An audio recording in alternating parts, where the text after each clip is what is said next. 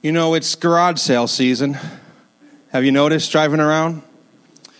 This weekend is the garage sale here at the church. I encourage you to come on out and support our Sunshine seniors. And this past weekend, our neighborhood where my family and I live, it was their garage sale weekend. It's nothing like when Radisson does it, where, oh, God have mercy on anybody who tries to drive through Radisson when they're having their garage sale. But we have a little garage sale where we live over in Pine Gate. And we've never done one before, but my daughters were very passionate and determined that we have a garage sale. They just wanted the experience. And so we said, all right. So we did a garage sale last couple of days. We didn't sell very much, and we brought everything else over here to sell this weekend. But I don't like hosting garage sales. And the reason why I don't like hosting garage sales is because I hate negotiating prices. I hate hassling, bartering, and bargaining. It just isn't in me. And part of my job is I sign 15 to 20 pretty big contracts every year, and it's the least favorite thing I do. I don't like it. I know some people live for it. Like, some of you just get energized thinking about bargaining and bartering in an open market or at a garage sale. I don't like doing it. I'm terrible at it. I'm the worst negotiator. If someone's like, this says $10, but I have 10 cents. I'm like, oh, okay, that's fine, take it. Like, I'm terrible at it. To make matters worse, have you noticed that there are professional garage shoppers? Professionals. They know exactly what they're looking for, and they know exactly how to get it. And I know that the professionals, because they're the ones that are there when you're not even set up yet. You know, like the garage sale started at 9, it's 8:45, I'm dragging the tables out, and they're already looking through all of my stuff, and I want to be like, I'm not even set up yet. But they're there because they need to get first dibs on everything, and they know how to hassle. Some of you love that. Like, you love bartering. I have some friends that love doing it. They love doing it so much that they don't simply restrict themselves to doing it in places like garage sales and in open market. I mean, they try to do it like in real stores. Like in the mall, like brick and mortar stores. And I'm like, this isn't a garage sale. What are you doing right now? You can't just walk up to the counter and say, can I get this for less? Well, some people are just not afraid to make those requests. I don't have it in me. I don't like negotiating. Negotiation is basically, you do this for me and I will do this for you. You give this to me and I will give this to you. We're in this series from the book of Judges called Broken Heroes. And so far we've looked at Ehud, the unexpected deliverer, Deborah, the singing prophetess, Gideon, the hiding hero, and last week Samson, the strong weakling. And this morning we're actually going to go out of order. We're going to go to the judge that's before Samson, and his name is Jephthah. And Jephthah, we're going to call him the negotiator. Jephthah is the negotiator. And as we study his life, we're going to see that his life is really defined by three key negotiations. He negotiates with his people, he negotiates with his enemies, and he negotiates with God. He negotiates with his people, with his enemies, and with God. And as we look at his life and we learn from this story, something to be wondering and asking ourselves is this: can we negotiate our way through life? Well, some of you are very good at it. You negotiate your way. It's your job. You're negotiating all the time. But even in your relationships, you've learned how to negotiate your way through life. Some of us are very gifted at it and able to. But can you really negotiate your way through life? And can we negotiate with God? Do we have that option? And so, Jephthah, we're going to look first at his negotiation with his people. Now, we meet Jephthah in Judges chapter 11, and right off the bat in verse 1, it's like good news, bad news. This is what we learn. Now, Jephthah, the Gileadite, was a mighty warrior, but he was the son of a prostitute. So right off the bat, qualifier, disqualifier. He's a mighty warrior, but he's the son of a prostitute. Gilead was the father of Jephthah, and Gilead's wife also bore him sons. So Gilead has a wife also, and she has sons for him. And when his wife's sons grew up, they drove Jephthah out and said to him, you shall have no inheritance in our father's house, for you are the son of another woman. Then Jephthah fled from his brothers and lived in the land of Tob. And worthless fellows collected around Jephthah and went out with him. So right off the bat, what do we learn about Jephthah? We learn that he doesn't have the greatest or most respected family history, right? The combination of his mother's profession and his father's decision is widely known by everyone. And for that, it's held against him. And I would say unfairly. How is that his fault? But it's held against him. And his brothers, his half-brothers, look at him and go, now you're not one of us. In fact, it's almost certain that his mother, in addition to her profession, she was a Gentile. So they actually looked at him like he was some sort of forgive the term, but this is what they would have thought, some sort of a half-breed. He wasn't as good as them. And so as they get older, Jephthah's brothers, I just picture them being these bullies who are just always picking on him and calling him names and making him feel terrible for something that isn't his fault at all and really shouldn't disqualify him and doesn't in any way invalidate who he is as a person. But his brothers bully him. They say, listen, you're not getting any of the inheritance because you're not really part of our family. And he runs off. And when he runs off to this land called Tob. And it says that he ends up surrounded by what the Bible calls worthless fellows. Worthless fellows. What this means is that he really got caught up in the wrong crowd. He got caught up with people who were doing the wrong things. In fact, some people say Jephthah at this point is really living a life of organized crime. He's a part of a gang, so to speak, that goes around and does things. They beat people up. They take their money. They're sort of like this sort of gang. Almost think of like a mafia sort of mentality. And it's interesting because this part of Jephthah's life actually is probably where he became a great warrior and a great negotiator. If you're in a life of crime, if you're in the mafia or a gang, you have to learn how to do both of those things. And it's in this season of life that Jephthah learns to fight and negotiate. And we keep reading in verse 4, it says this, after a time, the Ammonites made war against Israel. And when the Ammonites made war against Israel, the elders of Gilead, now Gilead, remember, that's where Jephthah was cast out from, they went to bring Jephthah from the land of Tob. And they said to Jephthah, come and be our leader, that we may fight against the Ammonites. Now, we know that the Israelites are in serious trouble now. Why? Because they're going to Jephthah. The same guy that they kicked out, that they cast out, that they ostracized, that they isolated, that they mocked. Now they run to him and say, we need your help. We need you back. And they're in bad shape. Now, how did they get in this position? Well, in the previous chapter, we see that Israel is again worshiping and serving false gods. And actually, in Judges chapter 10, it gives this tremendous list of the types of gods that the Israelites are now worshiping. And what you realize as you read through the list is that the Israelites are worshiping the gods of every single people group or nation that has been defeating them. So they get defeated by the Canaanites and they end up worshiping the gods of the Canaanites. They get defeated by the Moabites and they end up worshiping the gods of the Moabites. And so God is sick of this again because they keep turning to other gods instead of the true God. And it says in verse 7 of chapter 10 that he sells Israel into the hands of the Philistines and the Ammonites. And it says that they crushed the people of Israel for 18 years. So this is 18 years of just being tormented by the Philistines and the Ammonites. And we see here this same old cycle. And we've talked about this before in the book of Judges. They serve God, but then they turn away from God. And when they turn away from God, they get into slavery and bondage. And then they come back to God and say, God, would you rescue us? And again, Israel says, we have sinned against you because we have forsaken our God and we've served the Baals.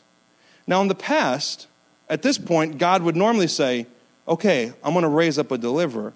But God actually says no this time before he says yes. This is actually in a negotiation also between God and the people of Israel. And God reminds Israel what he's done. He says, I saved you from Egypt. Did you forget? I've saved you from the Amorites, the Ammonites, the Philistines, the Sidonians, the Amalekites. And God is just listing all these people who they oppressed you, you cried out to me, and I saved you out of their land. And then look at what God says to the people of Israel in Judges chapter 10, verse 13. He says, yet you have forsaken me. You've turned your back on me, and you've served other gods. Therefore, I will save you no more. Go and cry out to the gods whom you have chosen. Let them save you in your time of distress. God's saying, you love these gods so much, let them save you. You trust in them, let's see what they can do for you now. You know what God is recognizing here? He's recognizing that in the hearts of the Israelites, this is not true repentance. They're not sorry for their sin. They're sorry for the consequence of their sin. They're bummed out about what life looks like, but the sin actually hasn't broken their hearts. They think we've broken God's rules, and God's saying, no, you broke my heart. You broke this relationship. It's much different. The Israelites are looking for a rescuer, not a ruler, not someone to come and tell them how to live their lives, just someone to get them out of trouble. In other words, they are using God to try and get something else, right? What do they really want? They want deliverance. They want safety. They want comfort. They want their families to be okay, and they're using God to get that. And listen, whenever you and I do that, because I think we do that sometimes, whenever we look at God and say, you're going to help me get something else, whatever that quote-unquote something else is, you know what? That's your true God. That's your true God. You're going to God saying, God, give me this, and you're not actually praying to your true God, you're praying for your true God. Give me this. Your true God is comfort or safety or deliverance. I'll serve you and I will follow you if ... Well, whatever you say next is your idol. It's your true God. It's who you really worship and adore. It's what you crave and want most. This past Saturday or Friday, we were having the garage sale. It was a beautiful day, of course. And I was sitting out there with shorts, T-shirts, sunglasses, loving the day, holding little Madeline, our 3-year-old. And a lady pulls up in a car to our driveway and gets out of the car to come shop. And she leaves her music running. She's got her windows down and her music running. And she's got it to a country music station. And she's playing some song like I Love the Way You Love Me or something like that. It's some sort of country love song. If you've heard one, you've heard them all. But it was a nice song. And so as the song is playing, and she's playing it really loud. Like I almost told her to turn it down because it was like 9 a.m. But as she's playing it, I'm holding Madeline and just kind of like playing around. I said, let's dance, Madeline. And so I take her right hand with my left hand, and I'm kind of holding her, and we're dancing like this. And I'm watching her through my sunglasses, and she's like staring into my eyes, and it's like so sweet and so loving, and it's like she's adoring me. And I was like, wow, this is like a real moment. And then I realized she's watching her reflection in my sunglasses. She is looking at me, but she loves herself. God is saying to Israel, you're looking at me, but you love yourself. And when we go to God and say, God, I need this, and if you give me this, I will be faithful to you, what you're saying is, I'm looking at you, but I love something else, myself or what I need. And so God isn't going to give them what they think they want because he knows it will ultimately destroy them. God knows this is all happening, that they're using God to serve their own needs. In verse 15, things begin to change. It says, the people of Israel said to the Lord, we have sinned. Now let's look at this phrase. Do to us whatever seems good to you. Only please deliver us this day. So they put away the foreign gods from among them, and they served the Lord, and he became impatient over the misery of Israel. I love how that is written. God became impatient over the misery of Israel. He's like, all right, I'm not going to put up with their misery. I'm going to get them out of this. But the key thought here is that it says, they say to God, and this is different than what they said before, do to us whatever seems good to you. Now they're saying, we think what we know is good, but we trust you. Whatever you think is good, we're looking to you. And so now this brings us back to where we were in verse 4. The Ammonites are making war against Israel. And the elders of Gilead, they need a warrior leader. They need a deliverer. And so they run to they remember Jephthah. And they're like, Jephthah, oh yeah, the half-breed son of the prostitute, but he's a great warrior. He's a great warrior. And we've heard stories about him and his crew and the things that they're getting done in the land of Tob. And so they run to him. And here's the first negotiation that we see in Jephthah's life. He negotiates with who? It's his own people. And this is what happens. Jephthah says to them, hold on. Didn't you hate me? Didn't you drive me out of my father's house? He's reminding them. Now, this is a negotiation tool, right? He's like basically raising the stakes and saying, you're asking me for something. Can I remind you of what you've done to me? How can you come to me now that you're in trouble and ask this question? This is how the negotiation begins. And then they say back to him, well, this is actually, they're very honest, this is exactly why we've come to you, because we're in trouble. We got to fight against the Ammonites. But if you lead us, you will be our head over all of the people of Gilead. So they're now negotiating back to him, saying, if you do this, we'll make you the head of our tribe. And Jephthah says back to them, he actually raises the stakes. He says, I don't just want to come and lead you into battle. He says, if you'll bring me home again. If you'll bring me home again. That's significant. He's saying, I don't want to just be a hired hand that comes in and leads you into battle. I want you to bring me home. I want to be part of the people. And so they say, okay, he says, if you bring me home again and the Lord gives the Ammonites into our hands, then I will be your head. And so the elders say back to them, the Lord be witness between us if we do not do as we have just said. And verse 11 summarizes it this way. So Jephthah went with the elders of Gilead, and the people made him head and leader over them. And Jephthah spoke all his words before the Lord at Mizpah, which means he gave a vow. There was a ceremony. It's interesting. They actually made him the head and the leader before he defeated the Ammonites. And all he asked for was, if this happens, then make me the head and bring me home. And so this is his first negotiation. He's negotiating with his people, and he wins, right? When we say he wins this negotiation. They bring him back, and they make him the head and the leader, which is remarkable considering his backstory. He's not a full Jew. And they bring him back, and they make him the head and leader. Let's look at his second negotiation. The second negotiation is with his enemies. Now, they've asked Jephthah to lead them into battle, but Jephthah is smart. He says, listen, if there's a non-violent way out of this, I'm in. We don't have to fight. Let's not always fight. And so even though they've asked him to lead them into battle, before he fights, he tries to what? Negotiate.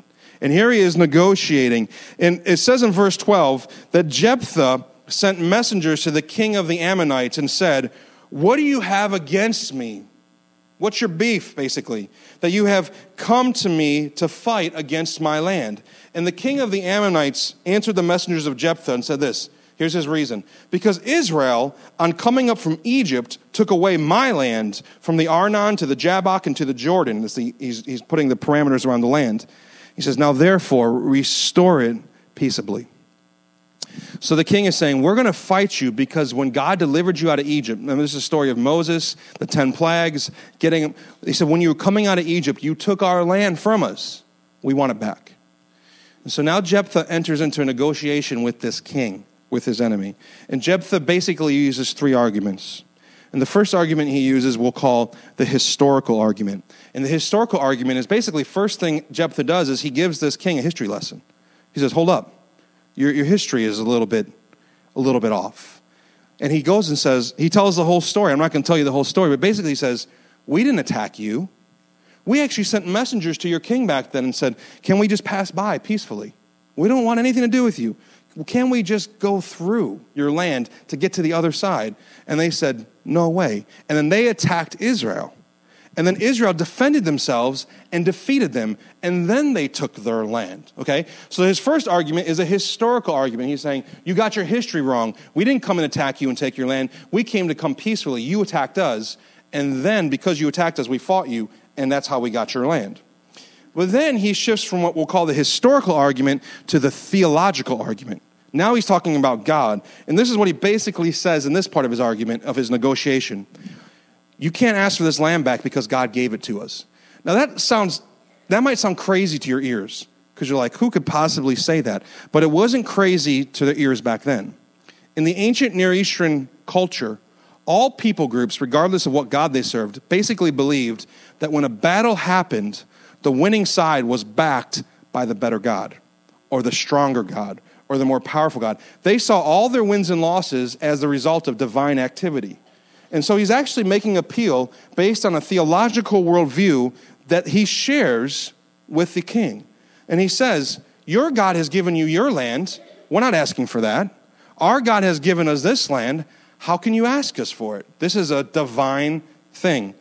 And then the third argument that he makes is what we'll call a legal precedent argument, where basically he says the previous king, whose name was Balak, king of Moab, he never made this an issue. Why are you? So he's going to the legal precedent. All these years, there's been other kings. They've never made this an issue. How come you are? And he summarizes it basically in verse 27 by saying, I've not sinned against you. We haven't sinned against you. You're doing a wrong against us by trying to attack us. Now let's look at how the king responds. In verse 28 it says, but the king of the Ammonites did not listen to the words of Jephthah that he sent to him. Okay. So he starts by negotiating with his people. That's the first negotiation. And he what? he wins. Now, his second negotiation, he's negotiating with his enemies. And what? He loses. He really loses this negotiation. And now we're going to really get to the meat of the story, the third negotiation, where he negotiates with God. And I was going to give you a spoiler alert up front. He wins and loses with God. So he wins with his people. He loses with his enemy. But in his negotiation with God, we're going to see he wins, but he also loses. He loses way more than he thought he was going to lose. In the very next verse, after the king says that we're going to fight you anyway, it says in verse 29 that the Spirit of the Lord came upon Jephthah. Now, this is cool because in the Old Testament, whenever the Spirit of the Lord comes upon an individual, it's for a specific task and it's a guarantee of success. They're not going to fail. And they know when the Spirit of the Lord has come upon them. Now, one thing we have to understand is that in the New Testament, the time that we live in, when the Spirit of God dwells within us, it's because we've placed our faith and trust in Jesus Christ. And he dwells within us and he stays within us. And the presence that we sang about this morning, we don't necessarily have to go to a place anymore to experience the presence of God because the same Spirit that raised Christ from the dead now dwells in you. We still gather to celebrate his work in one place, but the idea that we got to go into a building to experience his presence is an Old Testament way of thinking. It's not today. But in the Old Testament, when the Spirit of the Lord came upon a person, it would come and it would leave. And it would come specifically for an assignment. And Jephthah's assignment was to lead the Israelites into victory over the Ammonites. All right? So the Israelites over the Ammonites. And so the Spirit of the Lord comes upon him. And in a sense, I want you to hear this, the battle's already won at this point. As soon as the Spirit of the Lord came upon Jephthah, game over. Bad guys lose. But look at what Jephthah does here as he tries to now negotiate. A life of negotiation. A lifetime of negotiating. And so he thinks, I better negotiate with God also. Look what happens. Verse 30 says this, Jephthah made a vow to the Lord. This is a promise. And he said, if you will give the Ammonites into my hand, then whatever comes out from the doors of my house to meet me when I return in peace from the Ammonites shall be the Lord's, and I will offer it up for a burnt offering. Jephthah says, let's negotiate, God. You give me a victory, and I will kill and burn whatever comes out of my house. It's random. He doesn't know who or what is coming out of his house. He's just saying, whatever it is, as an act of great devotion to you, this is what I promise you if you'll give me victory. He goes on and he wins the battle. He was going to win the battle anyway, but he wins the battle. It says that he struck them from one neighborhood to the next. It's funny the way the Old Testament says it here. It's like he beat them across the span of 20 cities. Like from this city to this city, he just beat the tar out of them. And with a great blow, he defeats them. And the Ammonites were subdued before the people of Israel. So Jephthah gets the victory. And Jephthah goes to return home. And he comes home, and as he gets near his home, the first person out of his house is his daughter. His only daughter, his only child, comes out of his house singing and dancing with a tambourine. Singing because her dad is a mighty warrior, and he's won a victory, and he's secured a home for them. And they're back with aunties and uncles and everybody. They're back with the Gileads. They're not outcasts anymore. And so she comes out to celebrate, and he sees her coming. And it says this, as soon as he saw her, he tore his clothes and said, alas, my daughter, you have brought me very low, and you have become the cause of great trouble for me, or to me. For I have opened my mouth to the Lord, and I cannot take back my vow. And she said to him, my father, you have opened your mouth to the Lord. Do to me according to what has gone out of your mouth, now that the Lord has avenged you on your enemies, on the Ammonites. The daughter goes on to say, just give me 2 months to go up into the mountains with my friends. And this is a term that's from Scripture. She says, so that I can mourn my virginity. Now, what that really means is, she's saying, so that I can grieve that I'll never be a mom, that I'll never have a family, that I won't extend the lineage. So let me go and grieve that I'm never going to do those things. And then I'll come back after 2 months. And after 2 months, she returns. And this is how the story ends in verse 29. It says that, or 39. At the end of 2 months, she returned to her father, who did with her according to his vow that he had made. Okay. So you're probably thinking two things. First, great text for Infant Dedication Sunday. Wonderfully chosen. But secondly, you're probably asking yourself, did he really sacrifice his daughter? I mean, yeah, he made a promise, but we make promises all the time and break them. I make promises about what I'm not going to eat almost every week and break them repeatedly. So, did he really do this? And my answer is, it's hard to say. It's hard to know. But for those of you that your stomach is in knots right now thinking about this story, there actually are some very good reasons to believe that he did not sacrifice his daughter. And many commentators believe that what he really ended up doing was dedicating her for the rest of her life to the service of the Lord. She would never marry, she would never have children, and for the entirety of her life, she would be dedicated to God's service. Think almost like a convent, almost like a nun. Basically, that's what some commentators say. And it's not just so that we feel better about the story. There actually are some very good reasons to believe this. I want to share some reasons with you that people say that either he never actually intended to sacrifice her, or he did intend to sacrifice somebody, but once he saw it was her daughter, he changed his plan and did something different. He dedicated her to the Lord. Here's 8 reasons, and I'll do this super quick. When he made the vow, did you notice that he said, whatever comes out of the door, not whoever? And he refers to it later as it, not he or she. And so some people say, Jephthah never intended it to be a human. There maybe were domesticated animals or animals that lived on their property. And he said, whatever animal comes out first, I will sacrifice to you. But his daughter comes out first, and now he has to come out with another plan. So he says whatever. He doesn't say whoever. In the same verse, he said, this whatever shall be the Lord's, and I will offer it up as a burnt offering. Well, the Hebrew conjunction there, the word and, it actually can be interpreted and, it can also be interpreted or. It just depends on the context, however the translator wanted to interpret it. So Jephthah could have made this his vow.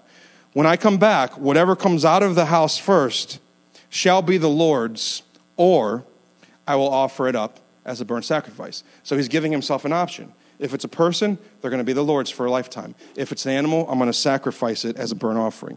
Now, the other reason, here's some other reasons why he probably did not sacrifice his daughter. And this is probably the one that you've thought of immediately. This type of sacrifice is forbidden in God's law.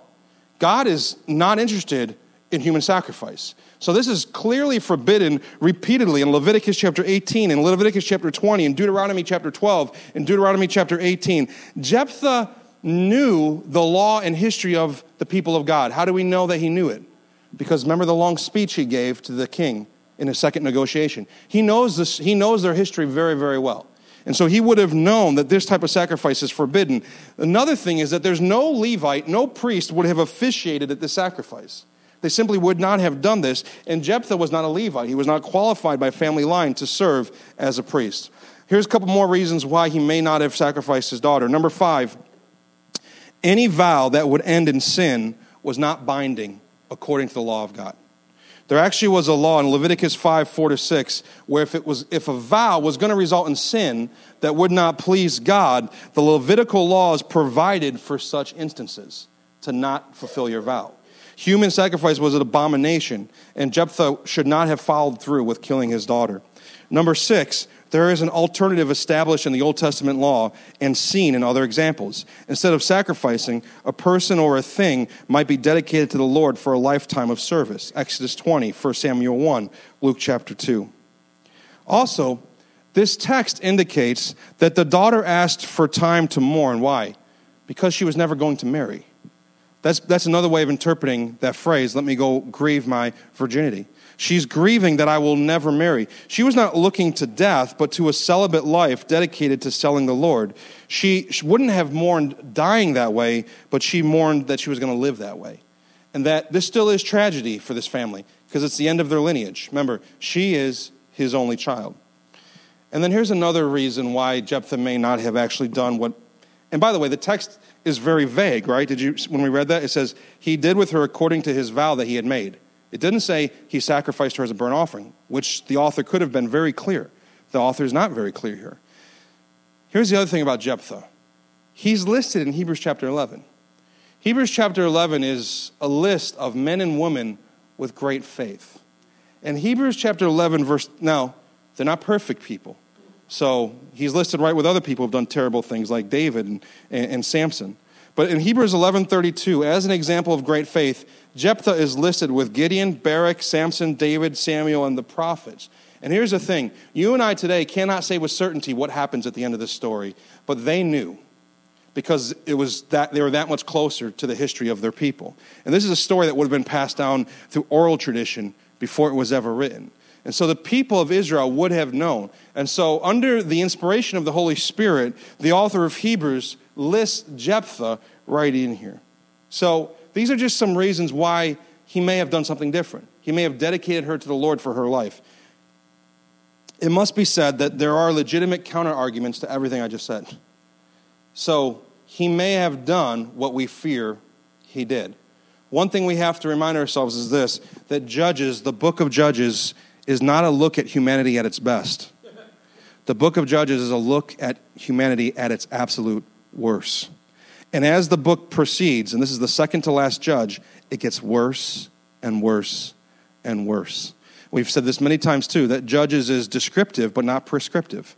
It's telling stories about what happened, but it's certainly not saying this is how we should live or this is how we should do it. So this is a difficult text to ask and to answer questions about. Did he do it? Did he didn't do it? But the danger actually of this text is this, that we won't ask the most important question. The most important question is not did he do that or did he not do it. The most important question for you and I this morning is simply this. Why did he make that vow? What is wrong with him? Why did he make that sort of vow? And the reason why he made that vow is going to give us real insight into our own hearts. So listen carefully. He gave that vow because even Israel's deliverers were still infected with an idolatry mindset.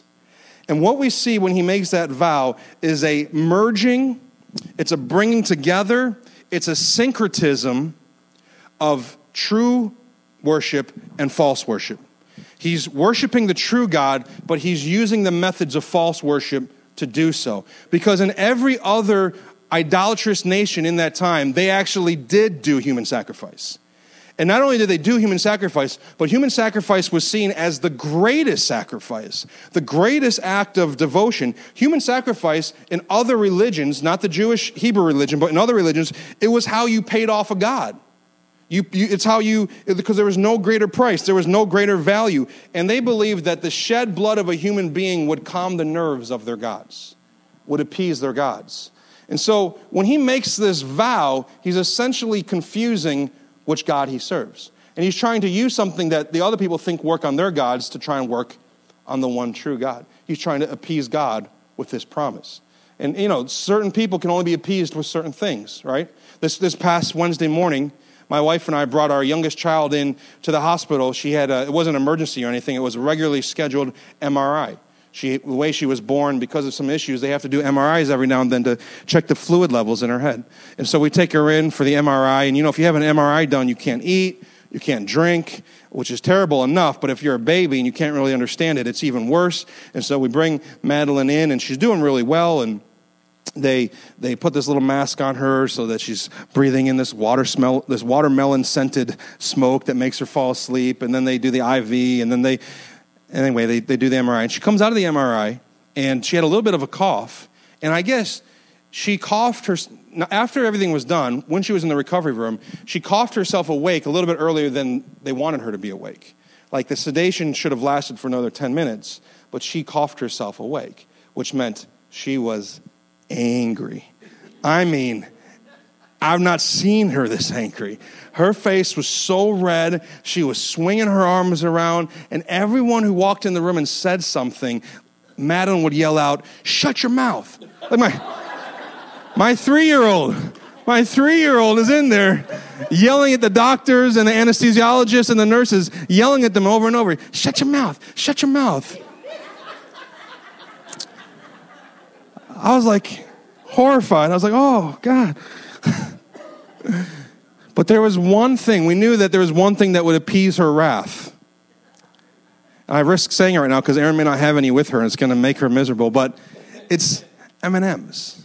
M&Ms. And so as soon as she heard it. Erin's in trouble now. I'm in trouble now. And so as soon as we said that, like when we get out of the hospital, she doesn't want it, but she ate a couple of those and It appeased her. It appeased her wrath. It made her happy. And in the Old Testament, these religions thought the way to appease God, the greatest act of devotion, the most efficient and effective way to appease God is human sacrifice, the blood of a human. Now don't miss this, because here's what Jephthah tries to do. Here's the answer. Here's why Jephthah makes this vow. Jephthah tries to secure what God has already secured. Amen. Right? He's trying to secure a victory that God has already secured. He tries to secure what God has already secured, and he does this by promising to provide what only God could provide. Let me say that again. Jephthah tries to secure what God has already secured by promising to provide what only God could provide. Now, this whole story, as we've been talking about Jephthah, you might feel like you have nothing in common with him. But this is where we learn we're actually all just like him. You and I are just like him, because Jephthah tries to secure what God has already secured by promising to provide what only God can provide. And here's what it means for you and I this morning. Simply this. You and I spend so much energy trying to secure what God has already secured by trying to provide what God has already provided. This is the battle in your heart and my heart. Trying to secure what God has already secured by promising to provide what only God can provide. And what God already has provided. Now, what are we trying to secure in our lives? It's the same as Jephthah. Jephthah was trying to secure victory, yes. Deliverance, yes. Freedom, yes. But you know what he really was after? Was salvation. He really wanted salvation from his enemies, salvation from his troubles. And we're the same way. We try to secure salvation when God has already secured salvation for us. And here's the thing about salvation, because when you hear the word salvation, you automatically think about religious things, but salvation can look and feel and seem like so many different things. Here's some things that people look to for salvation. I'm going to give you a list. Being accepted by others, a life of comfort and convenience, pleasure, fame, health, wealth, independence, being right, being smart, being rich, the dream spouse, the perfect family, my intelligence, my education, my ability to make other people happy, my ability to do this and to do that. And we look at all those things, and ultimately we spend our entire lives and all of our energies trying to secure those things, thinking that they'll save us. If I only get that, then I'll be good to go. And so we try to secure our salvation by chasing all these different things. And we provide so many different things to try and secure them. In fact, if that's your salvation, you'll provide anything to get it. You'll provide your time, your energy, your effort, your family, your relationships, your money, your body, your mind, your heart. Because we're trying to secure what God has already secured by promising to provide what only God can provide. And just like Jephthah, we promise to provide one thing, never dreaming what it will actually cost us. Jephthah never thought it was going to cost him his daughter. Whether it was a sacrifice or whether it was a life of devotion, he never dreamed that. And that's what happens in our lives. We chase after salvation, whatever it looks like for you, and we promise to provide all these things, and in our wildest nightmares, we never realize how much it actually will end up costing us. Way more than we think. We try to secure what God has already secured by promising to provide what God has already provided. And here's what the gospel says to us. The gospel says this, that God secured your salvation by providing his son. God secured your salvation by providing his son to live and die in your place. Listen, we don't negotiate our way into God's salvation. You don't negotiate with God. You can't. What bargaining chip do you have? You have no right. You have no claim. You have no currency. You have nothing to bring to the table. But Jesus Christ was the willing sacrifice who walked out of the door of heaven to earth and said to his father, just like Jephthah's daughter said to Jephthah, keep your promise.